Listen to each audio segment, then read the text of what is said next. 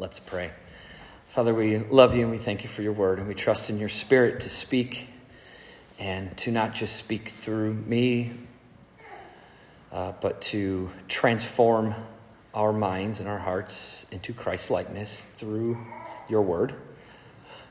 So, on our end, we need a willingness to learn, grow, receive, and believe your word. And we need only to do just that, declare your word. So speak through me and let it be your words that convey your truths for your people so that your people would glorify you. And we ask all this for the name and for the glory and for the exaltation of Jesus, our Savior. Amen. So we pick up in 1 Timothy 6, verses 18 through 19. And we continue in Paul's command concerning money, the rich, and giving. What Paul will show us today is in 3 parts. Those parts are what actions to do, what those actions produce, and the result of that product. So this text is in 3 parts. Action, product, result. So it's a pretty complete structure. If you think about it, it makes a lot of sense. And as we work through it, you'll see how clear this really is. And we'll see the contrast between earthly riches and eternal riches. And we talked about this last week, because last week in verse 17, Paul presents a warning to those who are rich. He says, as for the rich in this present age, charge them not to be haughty, that means arrogant, nor to set their hopes on the uncertainty of riches, but to set their hopes on God, who richly provides us with everything to enjoy. And notice that at the end of verse 17, he doesn't say, God provides us with everything you need. Now, God does provide us with everything we need. We get that from Matthew 6 out of Jesus' mouth. But Paul says that God richly provides us with everything to enjoy. And what we emphasize is that the whole problem with riches, and not that riches are evil in and of themselves, but when riches cause us to sin, what riches produce in people is a lack of sustainable and real satisfaction. And that's why Paul makes it a point that God richly provides us with everything to enjoy, because our aim is to enjoy God. And God is essentially telling everybody, if you think that money and being rich is going to give you all the joy in life you need, you're missing out on me. I'm the most satisfying thing you can have. And that is how Paul ends verse 17. And then he goes into verse 18 and tells us more about money and about those who are rich and what to do with it. And at the heart of all this content concerning money and riches and giving is the most important truth in all the world: the gospel. And the gospel is not something that just saved us, but it is something that continues to sanctify us. And how you manage your money directly reveals to what degree the gospel has transformed your godly disciplines. That is a point I want you to get today. So I'm going to repeat this because I'm also going to repeat it later in different terms. How you manage your money, including giving, directly reveals to what degree the gospel has transformed your godly disciplines. Now, a couple of points of clarity before we dip into the text, okay? I don't like to give disclaimers. If you know me well, you know that typically if I'm giving disclaimers, it's not a healthy decision, but I think this is important because money is such a touchy subject. I've talked to my dad. My dad will listen to my sermons sometimes and go, stop, just say it, man. Just stop saying, oh, I don't mean that or that. He's like, just say it. God's word says if people don't like it, they'll get over it. Just like, easy for you to say halfway across the state. So I have to live with these people. So a couple of things, just 3 quick things. Number 1, I am not telling you how much to give. This isn't even about giving. This is not a giving sermon. This is a how do we mentally construct in our minds and in our hearts, develop a good theology about money and about riches and about what matters most and what is money's ultimate purpose, which we'll see is the gospel. And typically our problem is we make money the issue. Money's the problem, or money's the goal, or money's the thing. And we don't think of money as just another one of God's many instruments that serve his kingdom and glorify his gospel. So number one, I'm not telling you how much to give because we'll talk about giving, but this isn't about giving. Number two, I'm not telling you what percentage of your money to give. And number three, I'm not telling you to give more. I have no problem telling you that you must give because the Bible, God, Jesus, Paul command us to give. So I'm comfortable saying you have to give. But the logistics are between you and God. And as your pastor, I trust God to work in you as he wills. So to ensure not that you just are giving money to the church, but that for the sake of your spiritual maturity, you are giving, and that as you give, you are growing in the degree of sacrifice you make in your giving. That's my heart for you. I want mature believers. Money is not my aim, but biblically, money that is given will be the product of maturing believers. So, ultimately, though, Paul's talking to the rich. And last week we talked about who are the rich. And we could think of this, essentially everyone in this room is rich, according to Paul's standards. I shouldn't say everybody in this room. I don't know everybody's situation, but most people in this room are probably rich according to Paul's standards. If you have more than you need, you're probably rich. And part of the issue in America is that we do have more than we need. The problem with us is we live in a culture where we are told, and then we follow this culture, where if you have more than you need, then you should use that extra money to get yourself other things. And so we spend our extra money on stuff. And then we also are told, get into debt, because having credit's good. And paying off your credit's good. So we get into debt, and we get into heaps of debt, and then we're paying, and then all that extra money we don't have because we have to pay off our debts, and we have to pay for our toys, and we have to pay for our excessive things or whatever. And that's just kind of the culture we live in. I'm not saying that everyone does that, but that's the culture. And so we might have a lot of extra money. Most people do have extra money, although I will say, like I've said the last couple of weeks, it does feel tighter than normal lately, doesn't it? So But ultimately, in my lifetime, the average American is rich according to Paul's standards, because in the first century, anyone who was rich was anyone who had more than food, clothes, and shelter. And most of us have more than food, clothes, and shelter. We have multiple vehicles, we have a bunch of stuff, we have a bunch of toys, we have excessive things. And I don't mean that in a negative way. Those aren't bad things. They're just things that we have. And a lot of people I know have things that are way more than what I have. And I know that they have those things specifically because they want to do kingdom work with those things. And that's like how God has led them. He's provided for them what they need to do those particular things and have those particular things so they can do what they think God has called them to do for the kingdom of God. And from an outside perspective, it might look like they have a lot, but they might be using it for God's glory. We just don't know. But ultimately, I would say that when we use the word rich in this text, those who are rich, I think that applies to most of us. Now, the word rich is completely subjective. One person could make $100,000 a year and they would say, I'm poor. And another person's making $50,000 and go, you're rich. So like rich is it's a term that we kind of define ourselves. And the amount of money you have is not what determines whether you're rich or not. It's the excess of that which you have that determines whether you're rich. And that's not even the point, because the more I start talking about what is rich and what's not rich, then we'll start talking about specific dollar amounts and money and what is what and who has what. And it's like, that's not the point. Paul's point is your heart. Your heart is the point. Regardless of the dollar amount you have or how you spend it, all those other things, what matters is your heart and what you do with your money from your heart. That's what we're getting at. So we get to verse 18.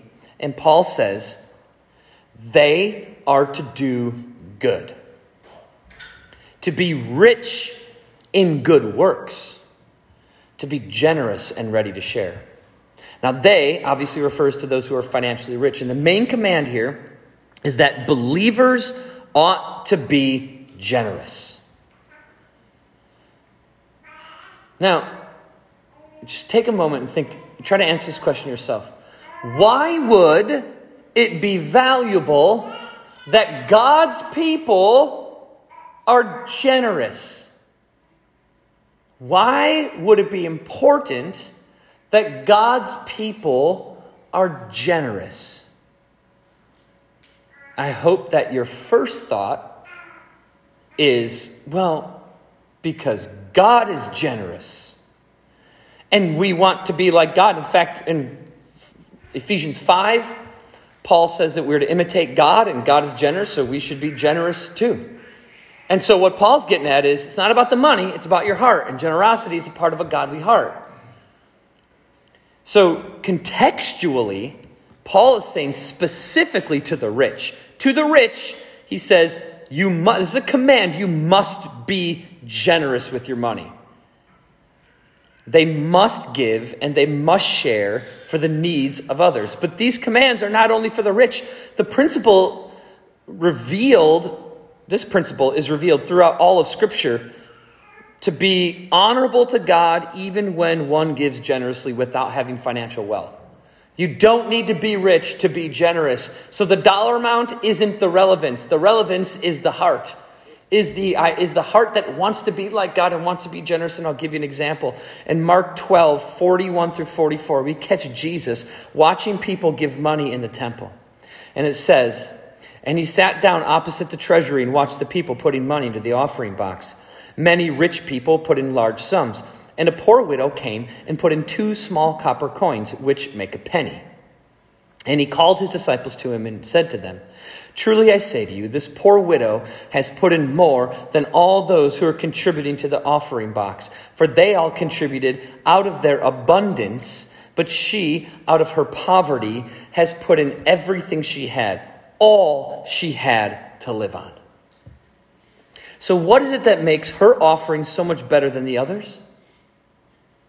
Faith. Faith makes her offering better.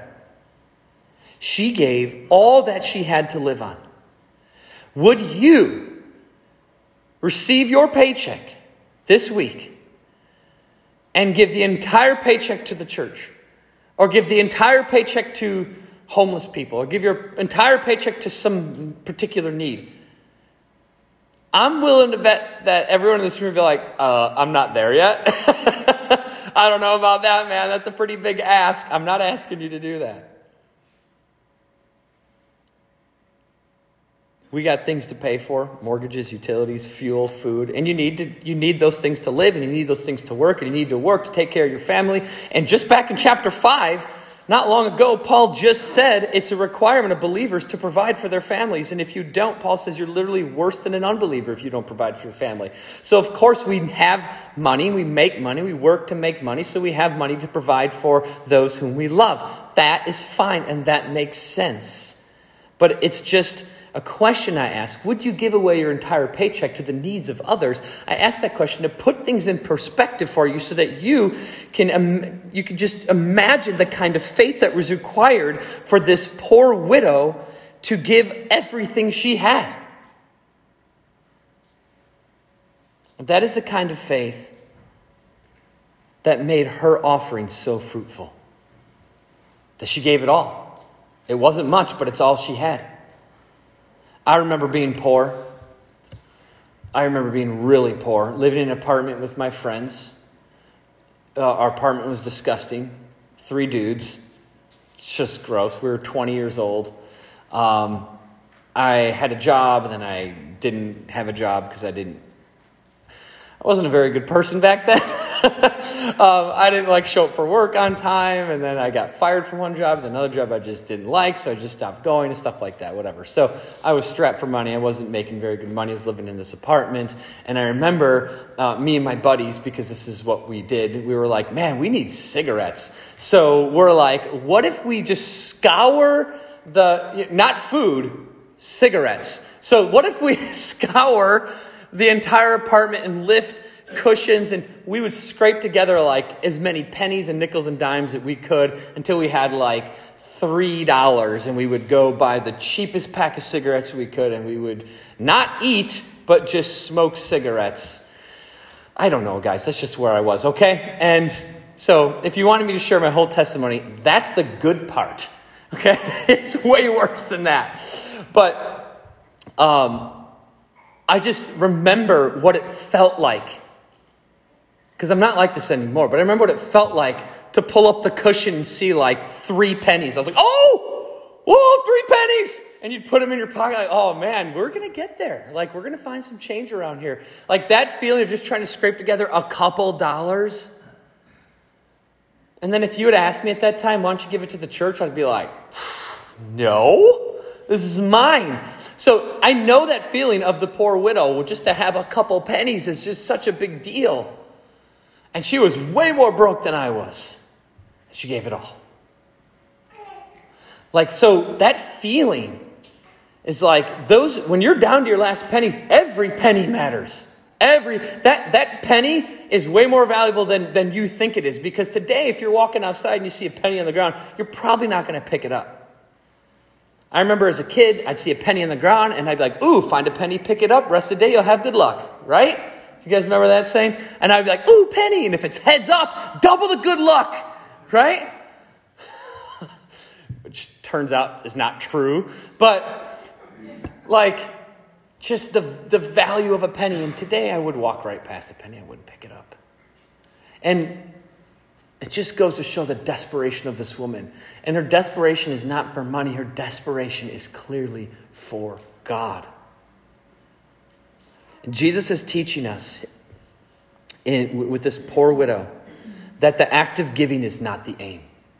The action of giving, actually giving money, is not the goal. The dollar amount is not the goal. The check you write on is not the goal. Your act of doing it is not the goal. Those are all actions, and those actions reflect something greater, the heart. What matters when we give is our heart. Jesus is clear about that all throughout his ministry, throughout the entire Sermon on the Mount. He is constantly addressing the heart, not the actions. He's fighting against the mentality that with the law is we must do what the law says, and Jesus is fighting against the actions of the law that are done without the right heart. And he's saying the actions are a product of the heart. The heart is what matters most. Forget the actions. Don't do the right thing. Get your heart right with God, and the actions will come from the Spirit.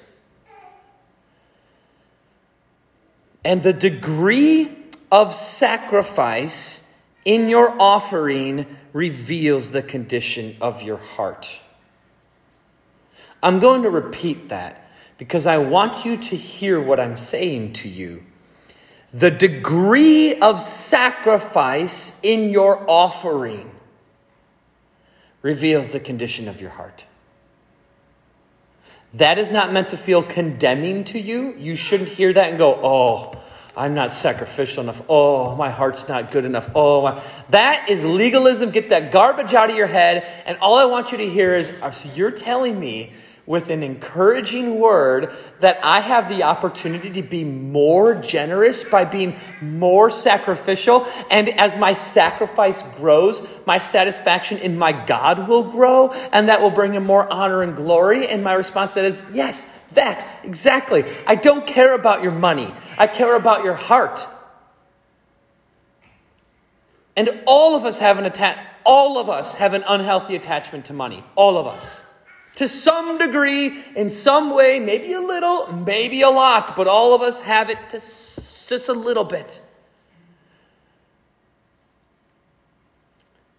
And we want to work that out, and we work that out with sacrifice and generosity.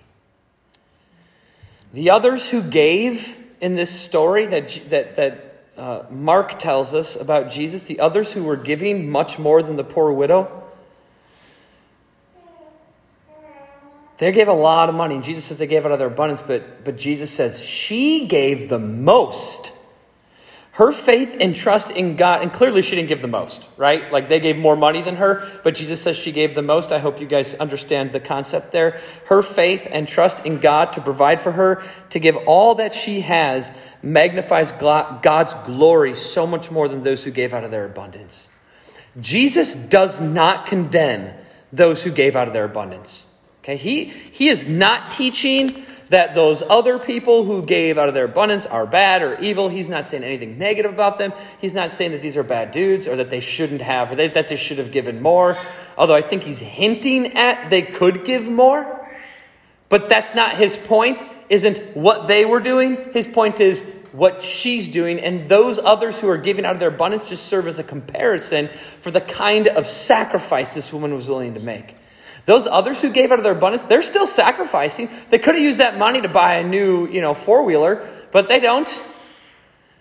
They give it away anyway, so they're still doing a good thing, but Jesus is comparing their degree of sacrifice to hers. He's saying her sacrifice is greater, and therefore she's giving more, because that sacrifice, to give more sacrificially, requires more faith. So her faith is stronger, so her gift is greater. At the heart of this story, Jesus is magnifying his gospel. That is what he's really getting at. Sacrifice. And that's what his gospel is. Sacrifice. And that's why he's magnifying the story. I think Jesus is worried about money. I think he's like, well, I just counted her 2 coins, so that equals, and this is how much money's in the pot. And so now we have this much money to do that with, and make sure we get the budget right. And he's not worried about all that stuff. He's not thinking about the logistics. He's not thinking about the money itself. He's not thinking about the worldly things. He's saying the money is just an expression of what's going on in people's hearts. And the whole point of talking about money is just to use it as something that you care about. And since you care about it, you'll listen to talking about money. And then we can use money as an avenue to get to your heart. And when we get to your heart, we want to tell you something important. And that something important is the gospel. And the gospel is predicated on sacrifice. And so money should also be sacrificed. Just like everything in your life should be sacrificed. Your time should be sacrificed. Your gifts should be sacrificed. When I mean sacrifice, I mean you should give them up and use them for God's kingdom. Everything in your life should be a sacrifice. I want to sacrifice my family. That sounds weird saying, but I want to sacrifice my family to the church so that our family would be used for God's kingdom. I want to take time away from my family, doing things I'd love to do, and be here instead, and serve you instead, and love you instead, and lead you in music, and lead you in teaching, and lead you in preaching, and share with you, and counsel you, and meet with you, and talk with you, and love with you, and care about you, and play games with you, and spend time with you, and build friendship with you, and eat with you, and pray with you, and read with you, and do all those things with you. And I'll sacrifice all kinds of time to do that with you. And I know you are doing the same, because I see you around me all the time. And if I'm doing it and you're doing it, that means we're both doing it, which is why we have such healthy and good and fun, loving relationships in this church, which I love. And it only happens because the people in this room make sacrifice. When I woke up this morning, my first thought was, I'd rather keep sleeping. And God's like, you don't get to do that. And I'm like, I guess I'm going to sacrifice another hour's sleep to be at church and prepare and do music practice and all that stuff. Okay, so that's my sacrifice this morning. Small, little, not a big deal. And you might look at me and go, well, it's kind of your job, dude, so you kind of have to show up. And it's like, hey, this isn't a job. Remember that. It's a calling. So, But I mean, my point is that we're always and constantly sacrificing something to do something for God, to do something for the church, to do something for others, to serve, to give. Whatever it is, everything requires sacrifice. Money is just one of those things. The issue with money is that it's the biggest thing we have a hard time letting go of. Because money gets us everything else. And this woman gave up everything. This poor widow, she sacrificed everything she had. And she did it in trust and confidence in God that he would reward her with everything she truly desires, needs, and wants. And that is exactly how you could describe Jesus' sacrifice on the cross. Jesus is using this widow to talk about sacrifice because money's not what he's really talking about. Money's the avenue to talking about something more important. That something more important that Jesus wants to talk about is sacrifice. And he wants to talk about sacrifice because sacrifice is the heartbeat of the gospel, and Jesus wants to talk about the gospel. That's what he's getting at. He endured hard times on earth. He endured death on a cross with ridicule, beatings, and unimaginable suffering because he trusted in his Father to fulfill all his desires and hopes and assurances in eternity. That's why Hebrews 12:2 says, for the joy that was set before him, he endured the cross. Meaning, Jesus was completely confident and assured that his earthly sacrifice would secure his eternal reward, and his follow-through on that sacrifice, him actually making the sacrifice, is proof that he believed God's promise that sacrifice will be abundantly rewarded.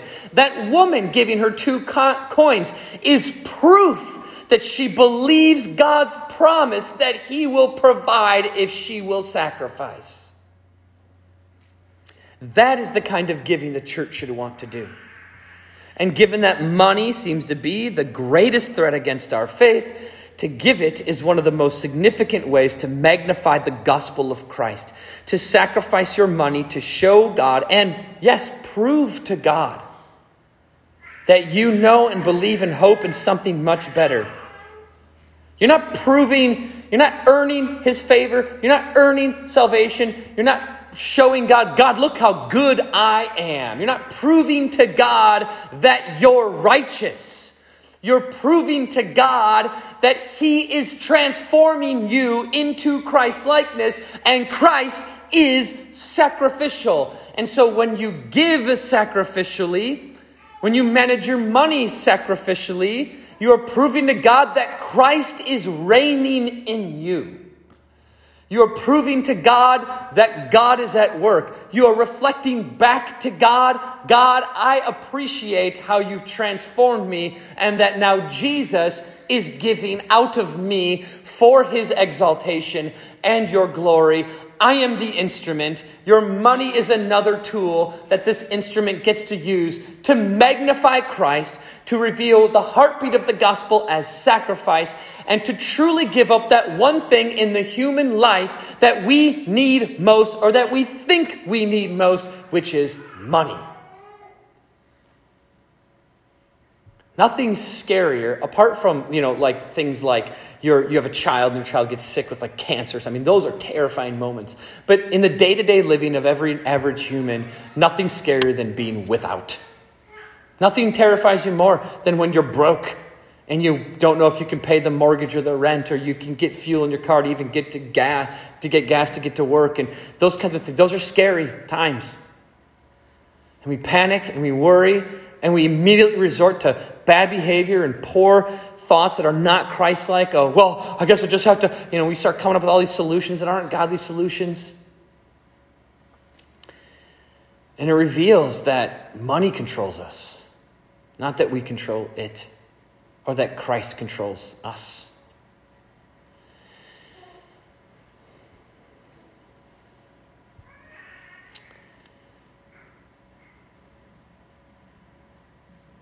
To give is one of the most significant ways to magnify the gospel of Christ. To sacrifice your money so to show God and to prove to God that you know and believe and hope in something much better. I'm repeating these things because I want you to hear how important it is that we let go of money. It is an instrument for God's glory. It's an instrument for the gospel. By sacrificing that which the world values so much, God will reward us in ways our current finite minds cannot comprehend. Believing that is faith. You realize that your entire life is a testing ground.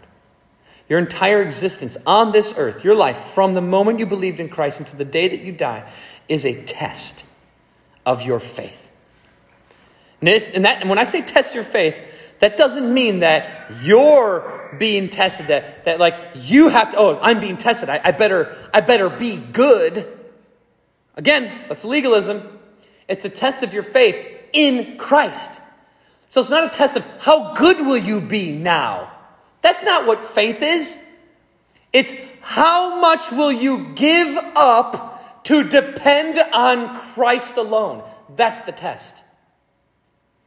So if you're wondering why there's all these hardships in your life and difficulties and struggles and sufferings and challenges and hardships and this and that, all these things that happen in your life, God is working on you. And every time he works on you, he's saying, come to me, depend on me, trust in me, give up that thing. There's something in your life, this hardship in your life exists. I put it there on purpose, intentionally, so that in your life you would realize there's something you're holding on to too tightly and it ain't me.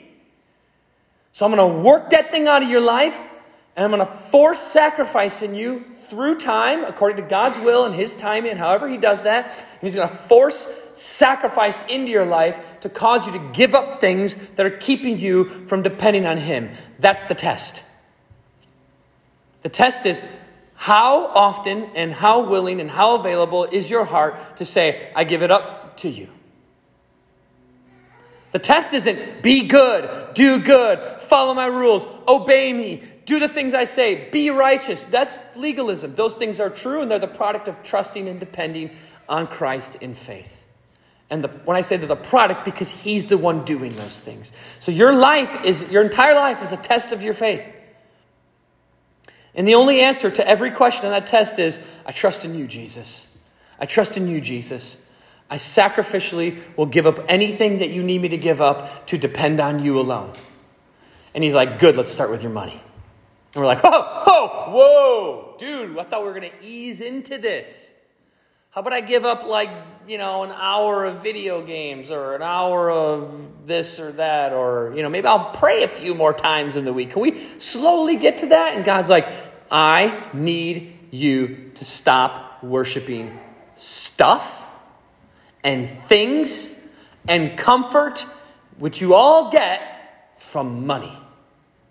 So I need to work on money in your life so I can get to your heart so that you would depend on me.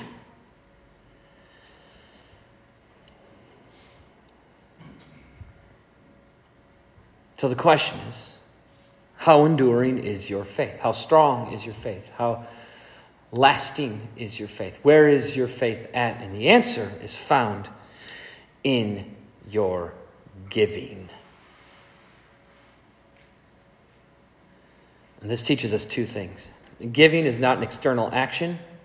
It is an internal act of faith. The actual amount of money you give matters only in as much as it reflects the faith in your heart. So, despite what unbelievers seem to think the Bible says, because I hear this from unbelievers a lot, and I hear it from believers a lot as well. Some believers think this too, but 10% is not a command. You are not commanded to give 10%. I wish we would just get that number out of our heads and stop thinking like that.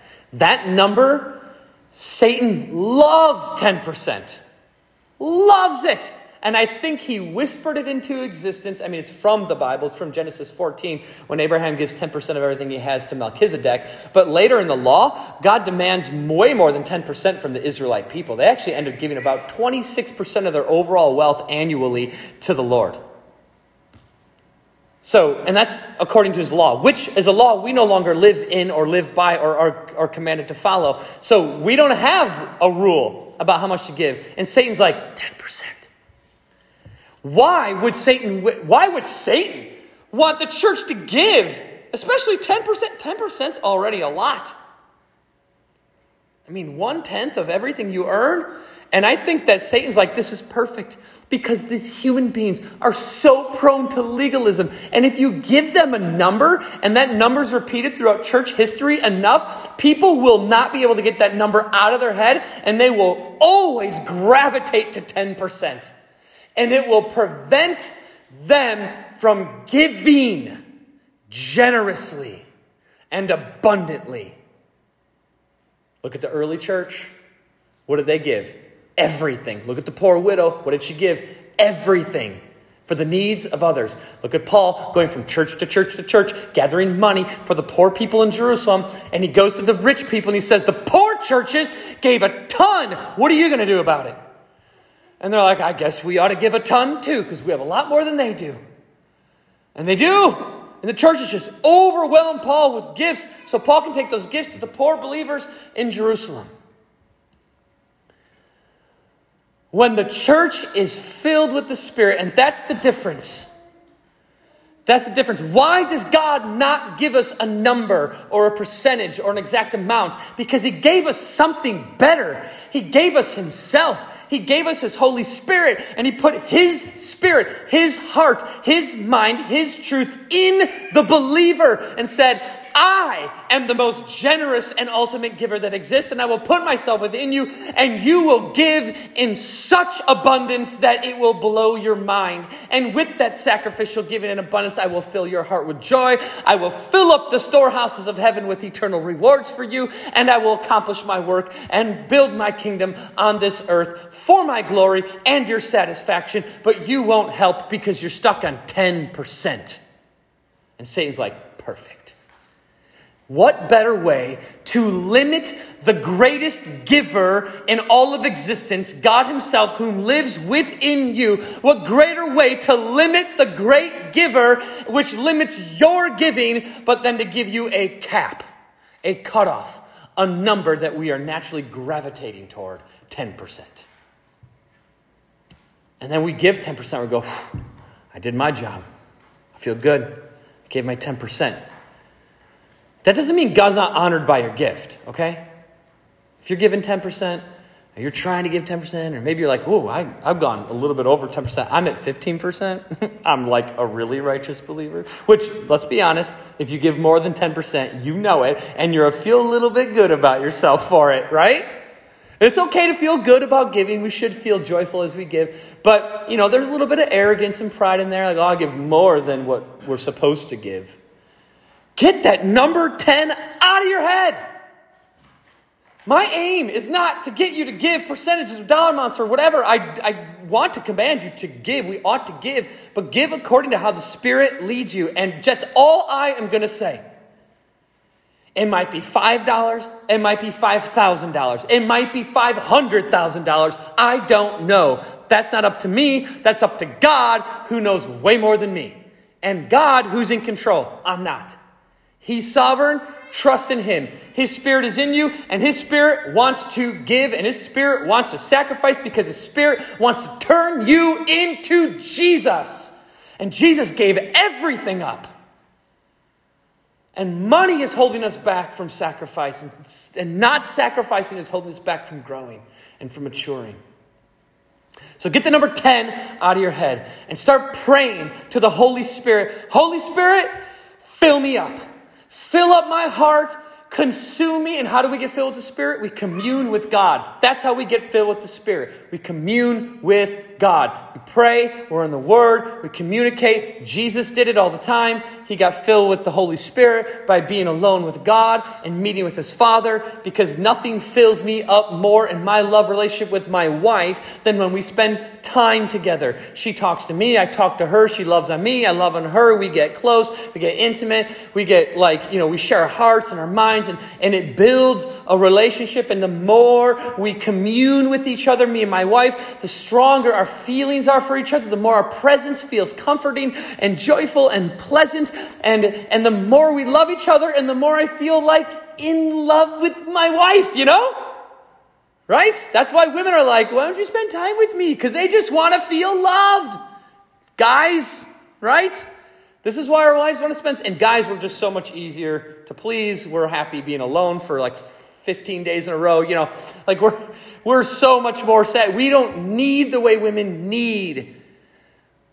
But this is beautiful because men and women are a picture of Christ in the church. And Paul says this in Ephesians 5, that the husband is to the wife as Christ is to the church. And it's good that women need their husbands more. That is good. God made women that way. That's a beautiful thing. So that we would see in marriages the reality of how desperate the church should be for our Savior. And how available is Jesus to the church, endlessly and constantly, which tells us that husbands should therefore be available to their wives all the time. And we see all of that because what we want to be as a church, I say all of that because what we want to be as a church is desperate for Jesus. And desperate to commune with our Father like Christ did. And desperate to be in relationship with Him constantly, to meet with Him, to engage with Him, to pray with Him, to talk with Him, to commune with Him as much as we can, so that as we do, we feel what we feel when we commune with our spouses. Love. And love is the Holy Spirit. God is love. The Holy Spirit is God. The Holy Spirit is love. If Romans 5 says that God poured His Holy Spirit into us, and He showed us His love. And that while we were still sinners, Christ died for us. So God pours His Spirit into us. That is God loving us. And we get that love in communion with Him. And we get filled with the Spirit. And when we get filled with the Spirit in communion with God, we ought to say, Holy Spirit, fill me up and make me like Jesus. How much money should I give? What do you want me to give? What do you want me to do with them? Not just giving, but what do you want me to do with my money? How should I spend it? Where should I use it? In what way should I manage it? How much should I save? How much should I give? How much should I spend on this, or that? Help me manage my finances so that I am living an abundantly sacrificial life that honors you, so that I can be generous like you are. Because if I do that, you are building for me a storehouse in heaven and filling it with rewards. And I have such an eternal perspective about those rewards, and such an eternal perspective about my earthly generosity and what it means to me for eternity, that I have no problem sacrificing and being without. Well, I'm here because I know that I'd rather have it there where it will never fade. The second thing this teaches us is that the command for the rich to give generously is not just for the rich. That widow was poor. All of us should give generously. Generosity looks different to every person. Generosity is a matter of the heart, not a matter of numbers. If you look at verse 18, this is not just a list of 3 separate commands. Paul's not giving us 3 separate commands that the rich must do. Instead, he states that the rich, he says, are to do good. And then he builds on them doing good. And he says that they are to be rich in good works. These are essentially the same statement. Do good and be rich in good works. Same thing. So Paul isn't adding any new information in that second phrase. When he says be rich in good works, he's repeating the same thing he just said. Do good. And he's clarifying the first phrase by enriching the second phrase with the same meaning but in different words. He's playing with the words. He's talking about riches and he goes, you want to be rich? Be rich in good works. And he's comparing earthly wealth to their eternal riches. And is essentially telling them that instead of caring about your earthly riches, you should care more about your eternal riches, which are revealed and stored up through your good works, specifically your good works that come from your vast riches, as a sacrifice of worldly possessions to show God that you depend on Him more than you depend on that which He has sovereignly given you in wealth.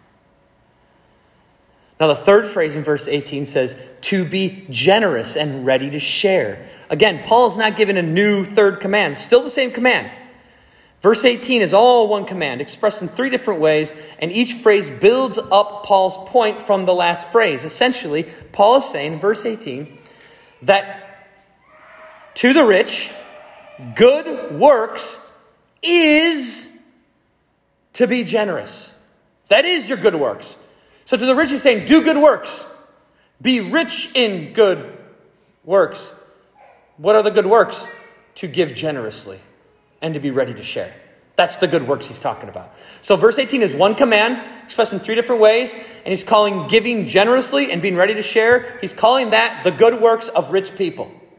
That's what good works are here. Now there are obviously other good works rich people can do. But he's specifically saying that's your good work, to give generously and readily.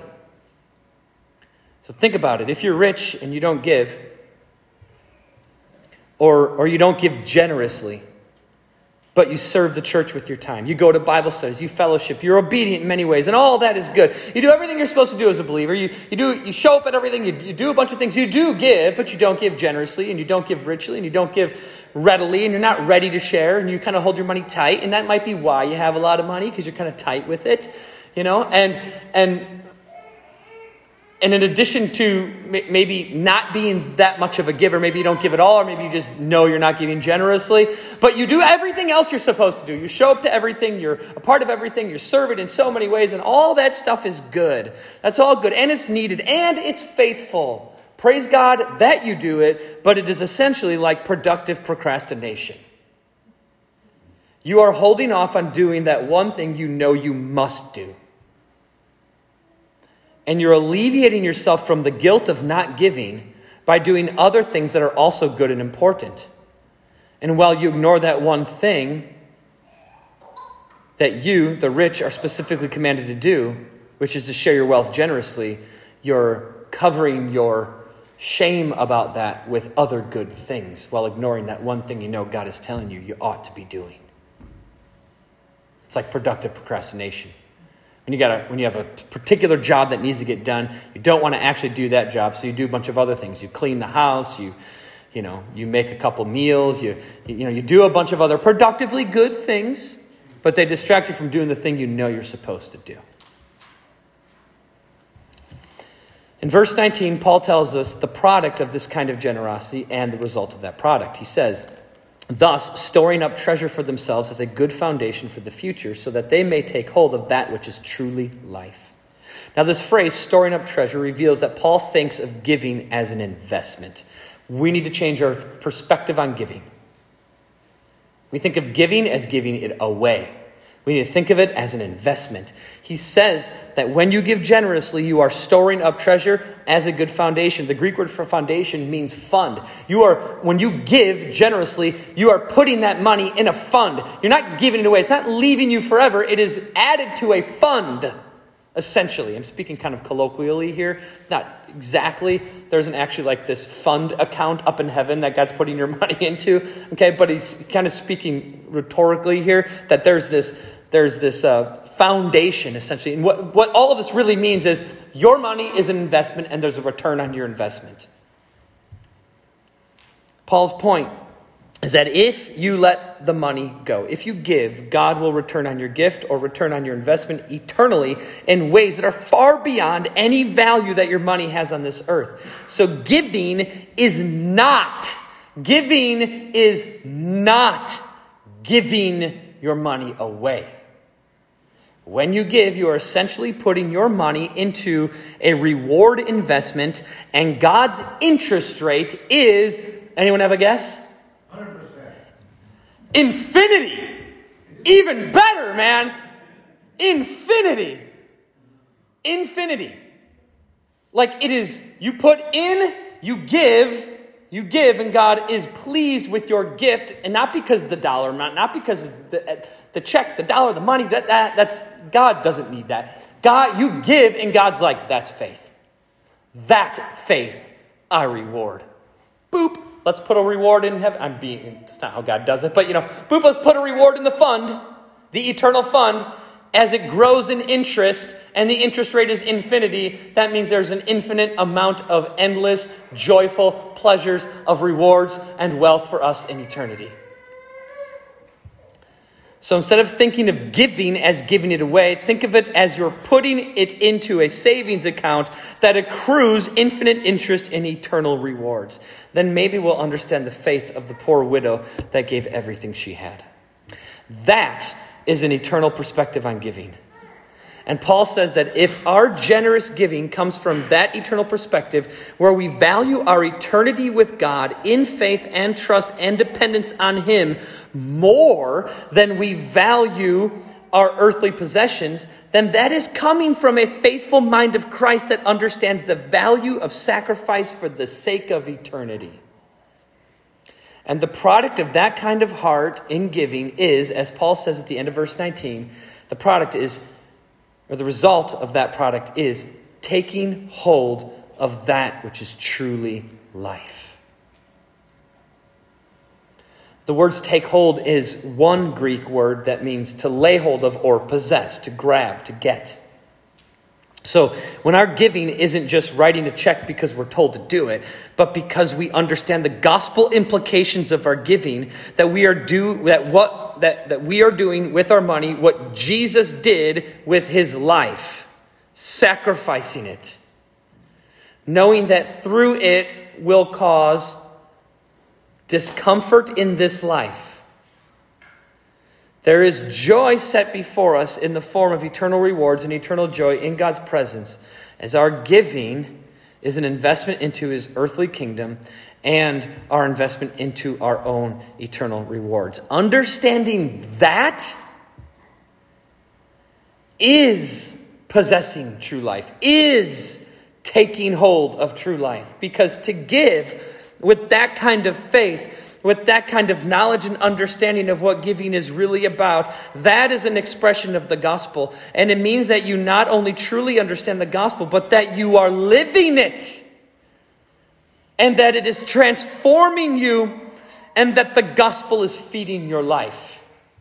So, to give in faith, to invest into God's kingdom through investing your money into eternal rewards, knowing that it will cost you in this life, is essentially the meaning of life.